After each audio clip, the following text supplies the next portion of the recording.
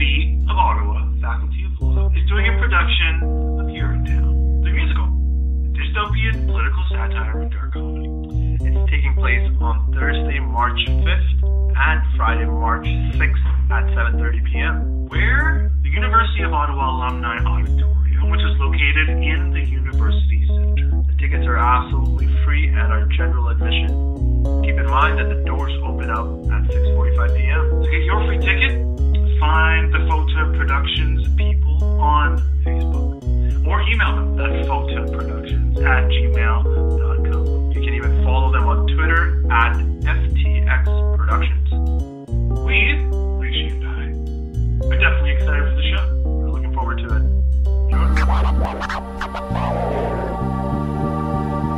By law students. For past, present, and future law students. Bringing you information to help your career. This is The Law School Show with Rishi and Chris. Coming to you live from the hallways of the University of Ottawa. This is Rishi and Chris. Rishi, what up, man? I'm doing great, man. I don't know if you have realized that you actually have a radio host voice. Well, when you spend this much time listening to yourself speak, I think you develop a certain way of doing it. But I guess that's good. That's good. That's fantastic. We have a very exciting episode for you today. We got Mr. Dan Ciraco on the show.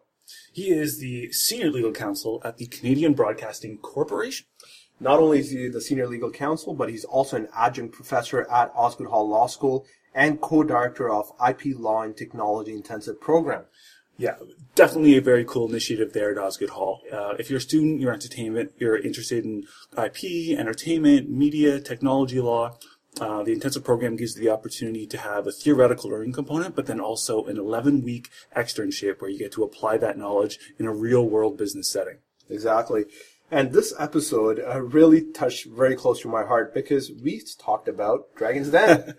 Yeah, Rishi has a thing for the Den, and it was really cool to hear Dan talk about the show from a legal perspective and what he does working with it on a regular basis. We also talk about exactly what it means to be a senior legal counsel at CBC. Yeah, and Dan also touches on his unique approach to career development. And what he does to stay motivated in his high-paced, high-stress work environment. Yeah, but before we get to the episode, we have a couple quick announcements to make. The first one being that we launched our website. You can access it by going to thelawschoolshow.com. Leave some comments, interact with us, tell us what's good, what's bad, what you want to see different. But if you really want to help out the Law School Show and Rishi and I, just tell a friend about it. Spread the love, spread the value. Also, Chris and I listen to many different podcasts, and we try to pick up the best things that we find in those podcasts and bring it to the Law School Show. One thing we find is that we hate it when there's a lot of useless banter between a host and a guest. So we try and cut it down. We try and cut to the chase and give you the maximum value in the shortest amount of time. Exactly. And one other thing that we really enjoy are personal stories that guests share. So that is exactly what we try to do with our guests. We try to get as many personal stories as possible. And also keeping the interviews online with our mission, which is giving you unencumbered access to career forwarding information by talking to professionals in the field who have lived the experiences that you might one day want to live yourself. Exactly. So without any further ado, here's our conversation with Mr. Dan Ciraco. Enjoy.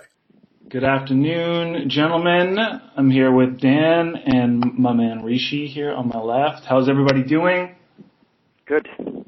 Excellent. So, Dan, can you tell us a bit about yourself without talking about law? Sure. That's a great question, by the way.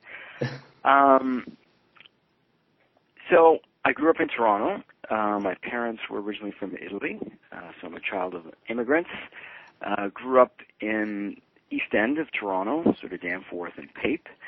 Okay. Spent most of my summers actually in Italy, which was a great experience, and went to York University and Osgoode Hall. Fantastic. And then it starts law, so I think that's where I stop now. So let's get a general idea about your current role at CBC. Before we start going in your background. So can you just give us a brief description about your current role? What does it entail and what do you actually do? Sure. So I'm currently Senior Legal Counsel at CBC, and I work primarily with the revenue group.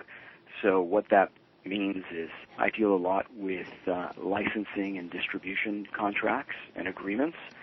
So that's licensing CBC content out to third parties. Mm-hmm. I also do a lot of work with the documentary channel and sort of other files that I deal with that you might not think about when you think of CBC, but when you remember it's a Crown Corporation, might be more evident. So I deal a lot with, for example, procurement and sort of general commercial law, transactional type files. Fantastic. How does the work get on your desk? Where does it come from? So I think after a few years, and I think a lot of in-house counsel will tell you this, especially depending on the size of the organization, you end up having relationships with certain business units that you work with, and they just call you. I mean, we do technically have sort of a client list in-house where we sort of identify which group contacts which lawyer, and then you support those groups. But after a while, I think once you've been somewhere long enough, people just end up calling you. And frankly, that's a great question. Half the time, I don't know how people found out to call me. So it was sort of a mixed blessing, I think. Do you work with a certain section of CBC in the sense it's TV, radio, or do you do it all? I do it all. So it's not necessarily platform specific. So I do end up doing probably more digital work right now, and I don't know if that's just coincidental, but I'm also doing TV and radio related files as well, because it depends on how they maybe connect to the business units, and I'm really connected mainly through the business units as well, so they might come in that way as well. Are you managing a team? Pardon me? Are you managing a team? So we have law clerks in the department, and we're pretty independent though. So I think it's not a very big team, at least not in the Toronto department. So it's pretty lean and mean. That's awesome. So what would you say are some of your biggest challenges in this current role that you have, and how do you actually cope with them? I would think one of the biggest challenges, and I suspect this would be a challenge for a lot of in-house counsel in a pretty large organization, is just making sure the right people know, one, what's going on, and two, what they should know. Mm-hmm. I think what happens in a lot of law departments, especially the bigger organizations, is different groups or different business units come to you with a deal or an idea or an issue, and half the time you're sort of at the hub, and you have to connect other parties that might be affected that the original party may not have known about. So I think that's one challenge, just remembering, sort of being able to step back and keeping the big picture in mind so that you're connecting the right people. Yeah, so you really got to have a good global understanding of CBC. And I think what everyone's doing. Yeah, and I think you're right. That's a good way to put it. Like, in order to be able to provide good, sort of efficient and smart advice, you've got to know how everything is interconnected. Otherwise, what you thought was great advice might be great advice just for one component or one business unit, but you've got to remember, at the end of the day, you're advising the corporation and not any one particular person or one department. So you've got to remember to keep the big picture in mind. Right. So the challenge really becomes you identifying what groups or what individuals need what pieces of information as they pertain to what you're working on. Exactly. Okay. Nice. Yeah, that's great. Yeah. And on the other side, what are some things that you really enjoy about this role? Well, I enjoy a lot about working here at CBC. It's great to work on, for example, a show, if I'm working on Dragon's Den, and being able to see the show. Pardon me? That's fantastic. I love that show. Yeah, it's a lot of fun. Looking at that show sort of from the legal side is a little different. I'm usually looped in if there's an issue where, so for example, sometimes we'll have contestants or participants who come on the show and they may not like how they were portrayed, and so they try and get off the show, and they'll send demand letters, and I might have to deal with that. But sort of the satisfying part is just seeing a finished product and, watching it on TV, or maybe working on the Olympics, or currently I'm doing work for Pan Am, and just knowing the Pan Am Games, and then just knowing or seeing it, is satisfying and rewarding. And I think that's one thing that unfortunately we as lawyers don't often get that satisfaction, because I would say 80% of a lawyer's job is sort of in your head, and there isn't always a lot that you're producing that someone can see, right? And I say that sometimes to friends, like a cabinet maker, for example. They do a beautiful cabinet or a beautiful piece of furniture, and people can see it and admire the product. For lawyers, it's a little harder to be able to say, well, look at that great letter I wrote, or that great contract I drafted. Like, who cares, right? Yeah, just not as much satisfaction reading your own old factums over and over. Like, God, my prose was tight there. Yeah, exactly. So I guess that would be one of the satisfying parts about the job, is to actually see that your work and your ideas and your advice were incorporated and sort of are public, and you see them on TV or in the newspapers or whatever. I mean, it's a double-edged sword, actually, because on the negative side, every little thing you do could be public as well, so that could be stressful sometimes. So can I just ask you a question about Dragonstein quickly? Sure.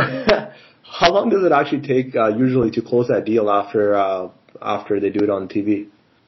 So you mean if someone's accepted, so someone pitches and the Dragons say, great idea, we want to do a deal? And like what percentage do you actually end up closing? Yeah, in terms of percentage, that's a really good question, because what happens is after the Dragons do a deal, it's sort of in their hands. So the CBC as a broadcaster isn't involved. So we don't get involved in terms of any stats, in terms of what deals actually happen. So the Dragons have their own lawyers? We do that kind of stuff. That's right. Dragons have their own lawyers. So if they... What was that? Oh, we were just laughing at that. They have their own lawyers, but mainly for if they do a deal, like if they do a transaction. I'm sure we have the stats somewhere, but it's not something I have easily. Yeah. Because generally it's not something we really get involved in. We're involved in sort of the broadcast side of it, and obviously the licensing of it. But, I don't know how many deals actually have gone through, but I'm sure I could find that if I'm sure that's posted online somewhere. Yeah, that would be it's an interesting question to see what, because a lot of them, after they do the deal, right, you only see the 30 seconds on TV, and then they do their due diligence, and that's really what they're looking after, and that's where the deals either succeed or fall apart. Yeah. What's the culture like at CBC? So the culture is, it's funny, that's one of those questions when someone's been someplace for a while, it's hard to know what the culture is because it becomes so a part of you, I think.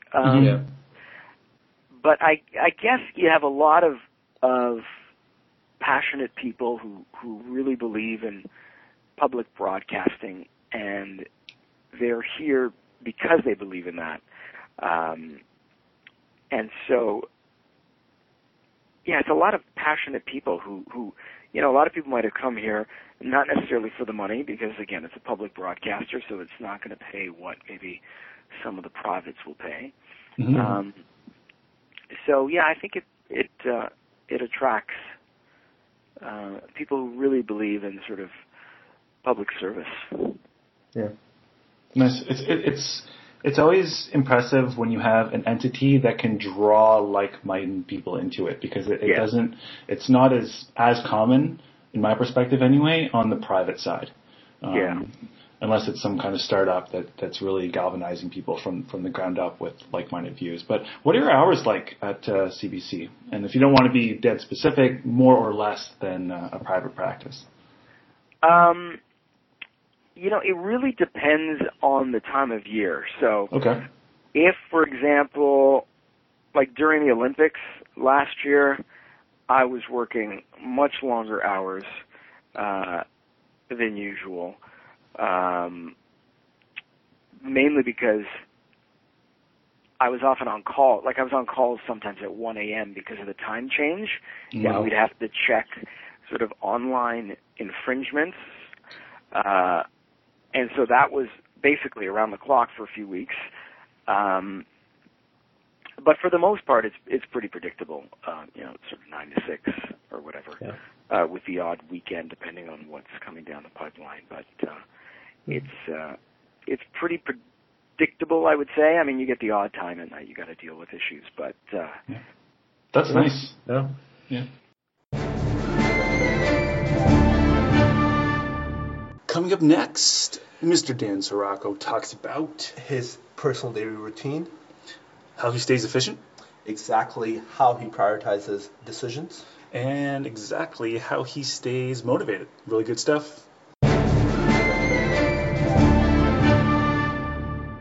So Dan, you're involved in a lot of really cool things. You're a professor adjunct professor at Osgood, at George Brown. You're currently the officer at Canadian Documentary Channel. You're on the editorial board member for Just Magazine. So along with having your role as the senior legal counsel at CBC, so having all of that, when you wake up in the morning, is there something special you do so you're able to manage all of this? What does your morning routine look like? My morning routine is pretty, I imagine it's pretty basic. I get up. I sort of wish I'd gone to the gym, but instead sort of rush and get to the office and grab a coffee on the way to work. And that's sort of my morning. And then lunch comes around and I wish I'd gone to the gym. And I didn't. And then, anyway, and then you go through your day but yeah, my mornings are pretty, I would say pretty standard, rushing around and, I don't have any specific routine I can think of. I mean, yeah. Do you have the same thing for breakfast every day? Pardon me? The same what? Do you have the same thing for breakfast every day? No. It varies. It depends what I find sort of on the way. But, and it goes through, different periods. Like I'm sure you guys go through the occasional health kick and you have I'm going to have a healthy breakfast today. And that kind of lasts for about a week. And then, life kicks in. But, and muffins are easier. Yeah. I probably eat a lot of bagels and peanut butter in the morning. Maybe that's your, that's my superpower. That's the key to your success. Yeah, that's my go-to breakfast, I think. Yeah, nice. Peanut butter.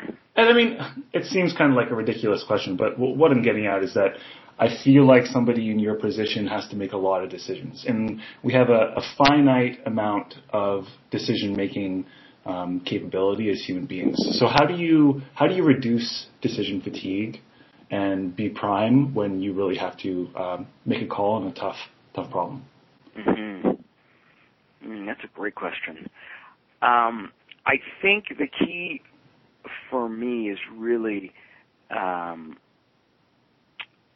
learning to prioritize. And, everyone's going to tell you that, but, it's probably one of the most important things, probably in any career, but especially law. What you find is, especially when you're advising, whether it's clients in private practice or multiple clients in-house, for them, when they call you, it's the most important issue in the world. Yeah. But on your sort of to-do list, or maybe if you're in-house, sort of the company's priorities, it's not really that important. And sort of learning to prioritize that and, managing expectations,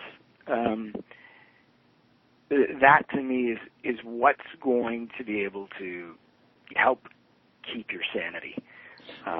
Because if you take on everybody's stresses, you're not going to be able to, I think, strategically make decisions and sort of thoughtfully make decisions and figure out what needs to be done.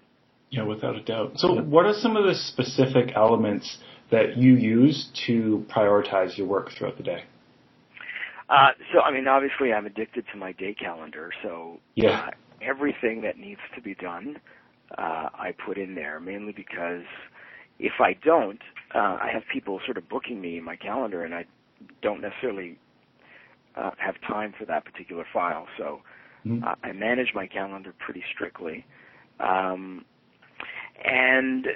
the usual, like to-do lists and making sure that if I'm working with a team, like if I'm working with law clerks or other lawyers or anyone else, that, there's a list and people know who's doing what, because I find if you're not sort of careful about that, you might inadvertently end up having people duplicate work, and then you're just wasting time and being inefficient. Yeah, definitely. So you've been working at CBC for quite some time now. What are some things that you do to keep yourself motivated? I can imagine that if you're doing the same thing over and over again on a weekly basis, after a while, it's hard to keep one motivated. What are some things that you actually put in place for that? I think, that's any job. But again, I think, seeing the product on, the product of what you've done, either on TV or in the papers, is a nice motivator. Dealing with different files, that keeps it interesting. I think if I were just doing one area of the business, that would definitely be boring. Yeah. So I think it's just, and also remembering what you're doing this for, right? Like, again, as a public broadcaster, knowing that you're, here to enlighten, entertain, and inform, and that's straight out of the Broadcasting Act. Only a nerdy lawyer would share that. But just remembering that that's why you're doing what you're doing, I think is the motivation sometimes that it's all you need. Would you say that also partaking in all these other things that you do outside of just your regular work also helps with that? Yeah, and that's a good point. I think finding things outside work that might relate to work is a good way to stay motivated and sort of see things from a different perspective. That definitely makes you a better lawyer as well. So yeah, that's a good point. Is your job stressful? I think it there's moments where it can be stressful, but I think and you guys have summered, I think, both of you, right? Yeah. Right. So you guys probably have a good sense of what it feels like. But I think what happens is you I'm not going to say you become desensitized, but you learn to know what to be stressed about. So generally, it could be a stressful job, but you eventually learn that you can't be stressed out over everything, otherwise nothing will get done. So you sort of learn to figure out, I'm not going to stress over that right now. I'm going to deal with this. And then you just, and that's how you end up managing. Nice. So do you have stuff that you do outside of work to manage your stress? Well, I think about going to the gym a lot, like I said. That's a workout on its own. Yeah, exactly. Working your brain muscles. I think about working out all the time, so in my mind, I'm in great shape. But that's what matters, right? Yeah, exactly. So, no, I guess seriously, I do try and get to the gym a few times a week just to do something physical, because when you're in your head all day, it can get pretty boring and exhausting. So it's good to remind yourself that, there's other things you could do. And I make a point, like I walk to work. It's about half an hour walk to work and back home, and I find that's great. I either, listen to music or podcast, and just that time to separate work from home is a good break, and it's a nice thing to do for me, at least. So the law school show is on your podcast list, right? It's going to be now, yeah, because I've heard some of the other shows, and it's great. Yeah. It's really good. And just the fact that you don't have to commute. I mean, you do commute, but it's a walk when you get to, be on your own. That yeah, is my last job I drove, and it wasn't even a long drive. It was only about 20 to 30 minutes, and I found that I was just not in as good a mood as I was when I then walked to work. So, you know what, maybe that's actually contributed to managing stress more than I realized. But absolutely. I mean, I found that was a huge one for me in terms of quality of life. Like, the closer the distance between my living room and my office, the better. Yeah. For sure. Coming up next, Mr. Dan Ciraco talks about How he ended up at the CBC. his longtime interest in entertainment, including being part of the original Degrassi cast. Yeah, really interesting story there. And also just the beauty of serendipity in career development, staying open to outside influences. Here it is, guys. So in terms of before you came to CBC, can you just map out your career from the time you wrote your bar exams to the time you got to CBC? What are some things that you got involved in? In terms of work or... Exactly, yeah, just mapping out your career. Yeah, so I had articled at Heenan Blakey, and I had a great time there, but knew I wasn't going to be at a large firm. But it was great experience, and it's something I would definitely recommend if anyone's ever debating whether, even if you don't want to do the big firm thing, it's good to see how it operates. And then I went to a smaller corporate firm, then went to a boutique media and entertainment firm, and then went in-house to be general counsel at a company called Masterfile, which is a stock photo agency. Yeah. And then went to CBC. Did you elect to make all those moves, or was it more a marriage of what you wanted versus what the market was dictating? Well, I definitely knew I wanted to be in media and entertainment, and I had actually summered at Alliance Atlantis before articles, so I knew that's where I wanted to be. I don't know if everything was as deliberate as it may seem, though. I mean, I sort of do believe in. I remember when we had. At Osgood, Professor Hogg was the dean at the time, and he gave the graduation speech. And one thing he mentioned was serendipity and sort of just accepting serendipity. And it kind of stuck with me. And serendipity is not really, to me, about fate or just, blindly expecting some invisible hand to guide you, but more like, to me, serendipity is more like the scientist who's looking to find a cure for a disease doesn't find the cure that he thinks, he or she was looking for, but had an open mind to be able to identify that maybe, instead of curing this disease he or she was originally looking to cure, found some other benefit, right? And I think a bit of serendipity in career planning is a great thing to have. So, sure, have a plan of where you'd like to be and what you want to do, but sort of keep an open mind or keep your periphery vision, open to things that you may not have really thought of or anticipated, but for whatever reason is actually a great fit. Yeah. And I sort of feel that's what happened to me, and it's been great.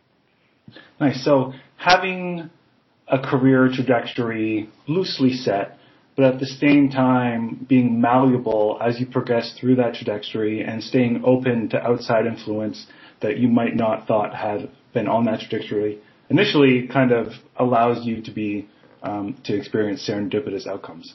Yeah, I think so, because I think, and that's the great and possible, maybe strength and weakness of lawyers and law students is, you get a bunch of A-type personalities who are really driven. I think sometimes we may forget to sort of look around us and say, oh wait, maybe there's another path here that is so obviously staring me in the face, and I keep ignoring it, and it might actually be very positive. So I think, definitely have direction, definitely have ambition and all of that, but just keep an open mind for something that you may not have really thought of, or connections that you may have had that, or friends or opportunities or experiences that may not have seemed so obvious at first, but may in fact be a great experience. Yeah. So you mentioned that you were interested in entertainment media law, and that's why what shaped your career path. When did you realize you were interested in that? So I think I was always interested in entertainment ever since I was a kid. I did some acting as a kid and sort of was exposed to it on that side, sort of on the in front of camera side, I guess, and not behind the camera. And were you in anything that we would know? Well, I was part of the original Degrassi cast, actually. No way! Wow! Yeah, the original series, not the Next Generation. Yeah. So I was part of the Repco. So there was about 60 of us, and I did that for about 4 or 5 years. Well, that's going to be worth a Google after this conversation. Yeah, exactly. But the reality is, I literally had a handful of lines throughout the years I was there. But I was part of the cast because they had regulars in the classrooms, right? So they wanted to make sure there was continuity and consistency with the students there, and so I did that for years and loved it. It was great. Missed a lot of school because of it, so that was fun. But also, I think I also got credits for it actually in high school for co-op. So it kind of worked out. Yeah. So anyway, right from I was 14, I think, at the time. So I did that till I was about 18, and went to university and knew that I wanted to continue in the industry, but just not in front of the camera because I have a much better radio face than I do television face. So I thought, maybe I shouldn't do that. And I guess that's when I knew that I was going to end up in that area at some point. Did you know you wanted to? Yeah. Did you know you wanted to get into law?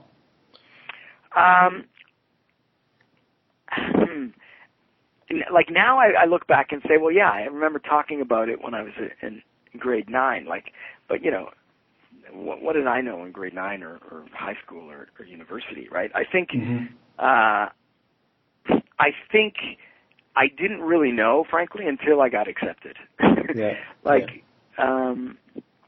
I enjoyed school and I did well in school and had a good time, and I sort of just kept going.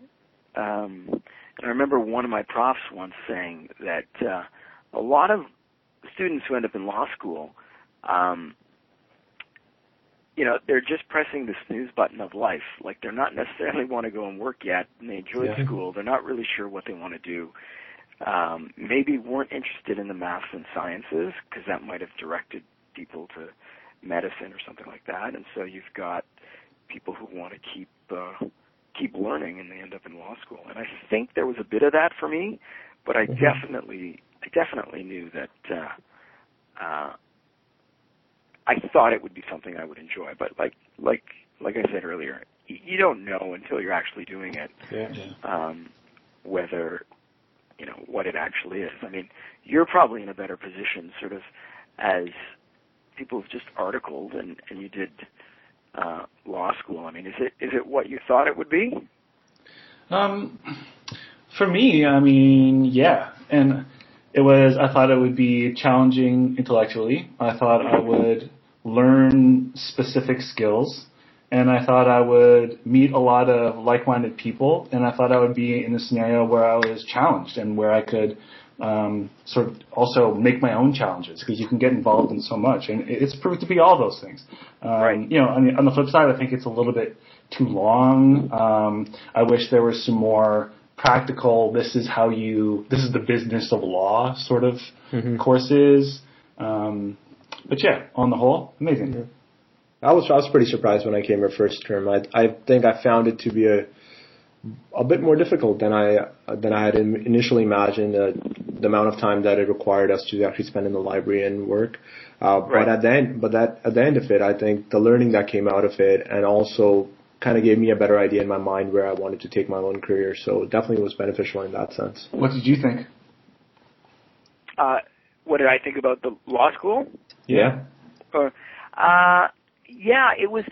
I found it actually definitely a lot of work. I mean, obviously, but I found it, to be honest, a little more boring than what I thought it was going to be.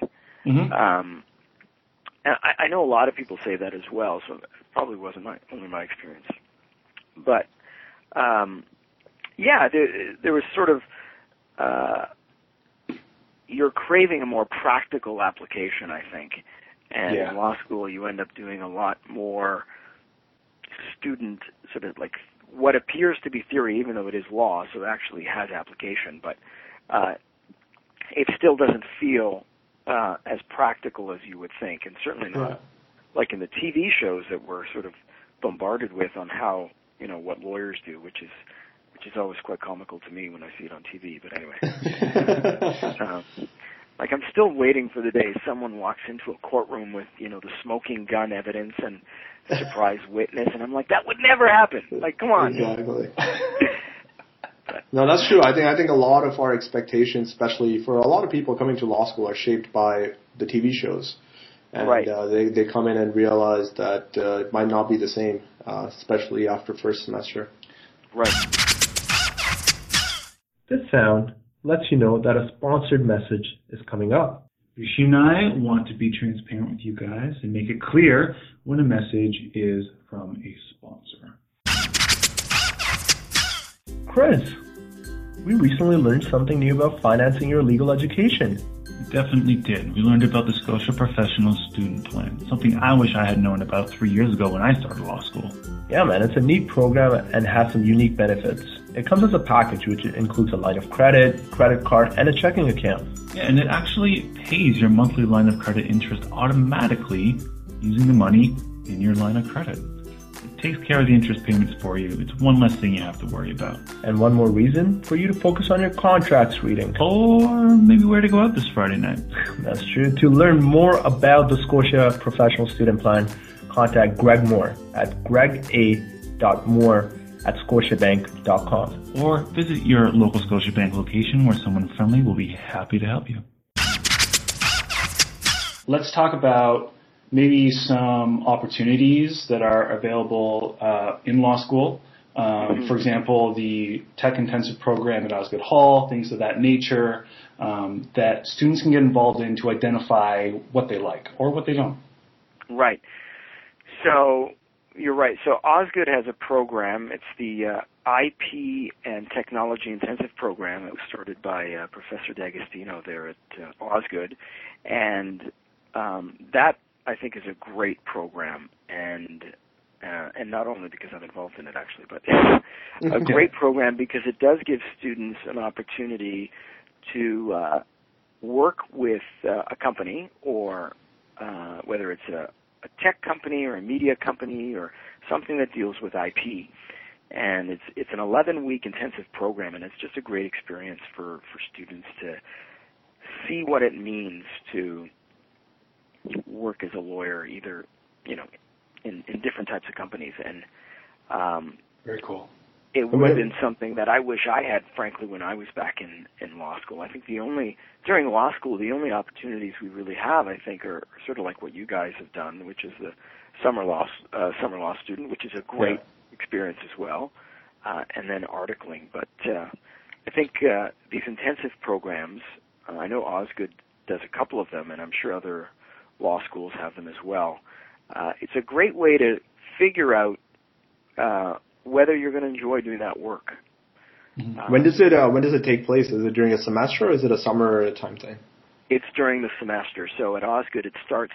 You've got 2 weeks of classes where you have different speakers come in who present on different areas of intellectual property, and then for the remainder of the term, of the semester, you work at a company every day, sort of 9 to 5 or whatever the hours are, and then you write I think you write a small paper and a major paper, and you do a presentation, and that's like the equivalent of a full course load for a term.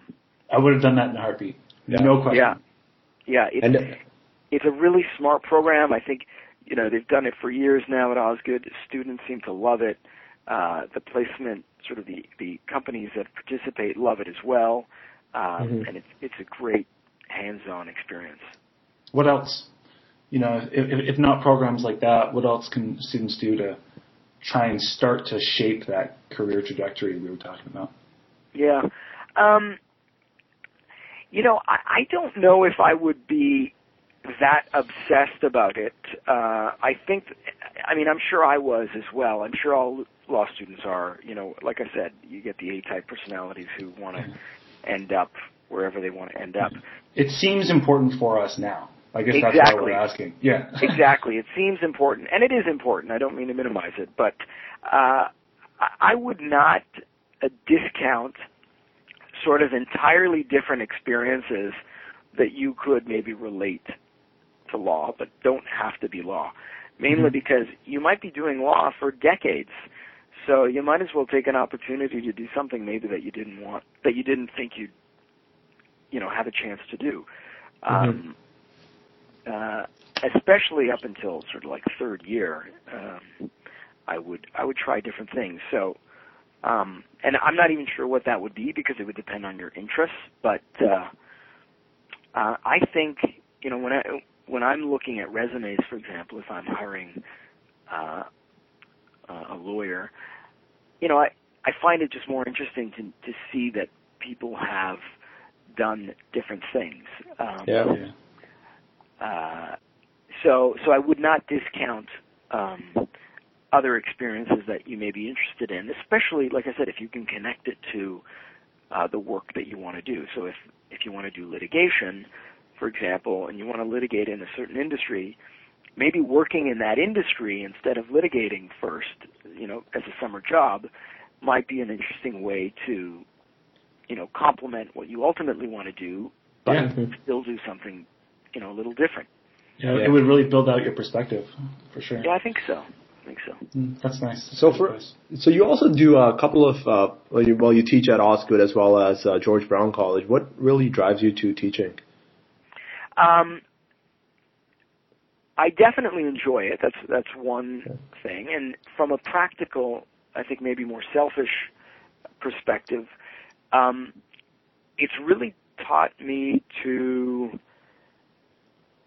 be able to explain complicated issues. For example, if I have to explain something complicated or long and boring to a client or someone that I'm working with, teaching has sort of helped train me to break it down and make it easier to understand and sort of cut to the chase. So I found it very practical. And like I said, I do enjoy it. So I think it was just something that I was always interested in and just kept it sort of in the background. Good. All right. We're not going to take up much more of your time. We got one more question for you. So what's next, Dan? What are you still striving for? That's a question I ask myself daily. And don't say getting to the gym. Yeah, getting to the gym. That's one. That's actually a great way to end that. Yeah, getting to the gym. I'm not sure yet, only because I'm still having a great time here. So it's hard to sort of think, okay, where do I go next when you're having a great time? So I think the jury's still out on that. But for now, I'm having a great time. And I think when it stops being a great time, maybe it'll be the time to look elsewhere. And not because there's anything wrong at any place that you're at the time, but maybe you just need a new adventure. And so I'm not sure what my new adventure will be yet. Yet to be determined. So that's a good place to end it. Thanks a lot, Dan. We really appreciate you taking this time. My pleasure. Thanks, guys. Take care. Thanks a lot. This is the Law School Show.